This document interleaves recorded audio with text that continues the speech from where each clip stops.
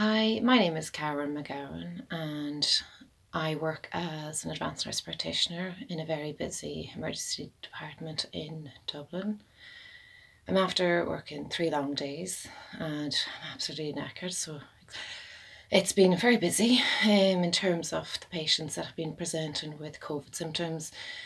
And on the other side, our regular patients, that I suppose the presentation of those type of patients has been reduced.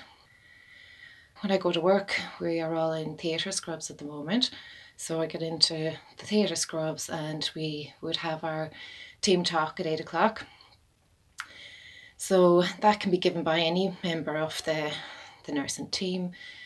Nurses have been very proactive with this initiative. It's a very positive start to the day. I suppose it gives us insight as to what kind of a night that the girls and guys had overnight, and it gives us a sense of what capacity the hospital has for the day ahead. As I said, it's a very positive move because the first half is very much matter of fact, the statistics and the presentations and the numbers, but then the other half there's a huge focus on people minding each other and being kind to each other and looking out for each other. These talks are given by staff nurses, CNM2s, and up to our divisional nurse manager, which is very positive and kind of sets us up for the day, really. The last 3 days, as I said, it has been quite busy with the kind of COVID type patients presenting. They've been very unwell, some very critically unwell patients, and I suppose the nurse is looking after those patients. It's difficult in the times that we're in. It's difficult anyway in those circumstances because they are so sick, but it's complicated then by the COVID pandemic. I suppose we give 110% regardless of what the scenario is. We look after these patients very well, stabilise them, and then they go to the most appropriate place, be it the intensive care or a COVID specific ward.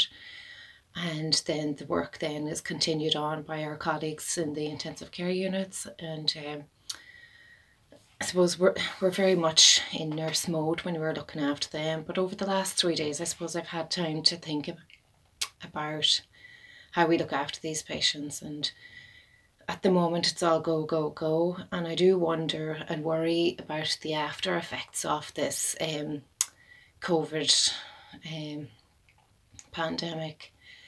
Like, there are lots of critically unwell patients.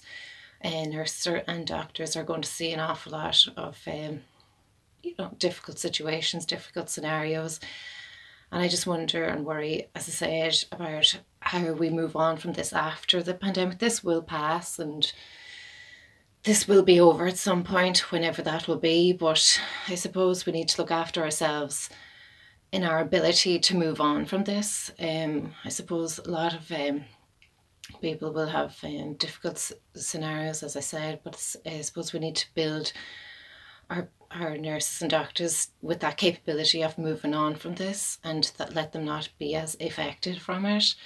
So I suppose we do need to invest in a bit of self-care and I suppose psychological care, and that planning I think needs to be done now for when the time comes, because we want to be a little bit proactive and not reactive to these scenarios, and we really need to look after our mental health as health professionals. So I suppose that's what's kind of become apparent to me over the last 3 days. Tensions are high, and I suppose people are reacting to the best of their ability, and sometimes that comes across as being very harsh or reactive, but that's them reacting to the situation we all find ourselves in, and we're in a very stressed time in our working profession. We all have the social distancing and we're all away from our families, and sometimes that comes with the job that we're in anyway, to be honest. We are all nurses and doctors, and when you sign up for that kind of job, you kind of sign away you know, your Christmas holidays or your Easter holidays, you know, that's kind of the norm for us. It is difficult, but it's just very different now. People are lonely and people miss their families, and that's human nature. But I suppose that the comforting thing in this is that we're all together, we're all in this together, and we're doing the right thing to get rid of the pandemic.